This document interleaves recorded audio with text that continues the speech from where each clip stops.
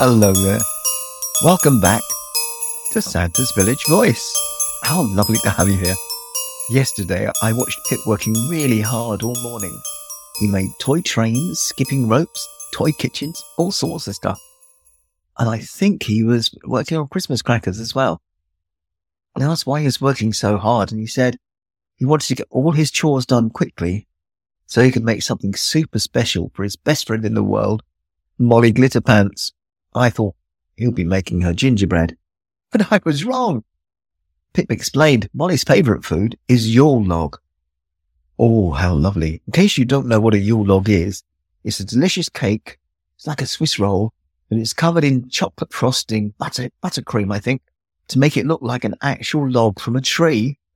And then it's got sugar sprinkled on the top to make it look like snow. I think the first ones were probably made in Switzerland, but maybe France. I don't really know. In the olden days, a Yule log was an actual log cut from the root of a fallen tree, and you'd bring it in and burn it all over Christmas. It would keep everyone warm and cozy. These days, it's just a really delicious cake. Meanwhile, Pip was busy. He was breaking eggs and mixing flour and butter and melting chocolate. And apparently he heard a thunk outside the kitchen. Thunk. And then thunk. And then thunk again. Thunk. He couldn't think what it was. So after the fifth thunk, he put down his spatula and opened the door. Do you know what was there? Of course you don't. It was a pile of real logs from the forest. You know who did it, don't you? Yep. Sprout the dog. As it happens, Sprout overheard Pip saying he was going to make Molly a Yule log. And he thought he meant the tree kind, not the delicious cake. So he wanted to help, and he went into the Christmas tree forest and brought back the best logs he could find. Sprout, honestly. He was trying so hard to be helpful that you almost forgive him for the door to the kitchen being blocked with logs. In fact, Pip made Sprout his very own doggy Yule log cake. That was lovely for him. I'm not sure if we'd enjoy it. No. And Molly loved her Yule log. How she laughed when we told her about the mix-up.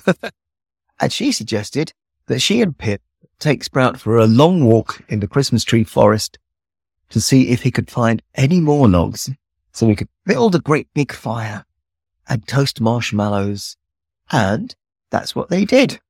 Unfortunately, a couple of hours later, I went into my workshop, and can you imagine what very muddy dog was sitting very proudly in my favourite armchair?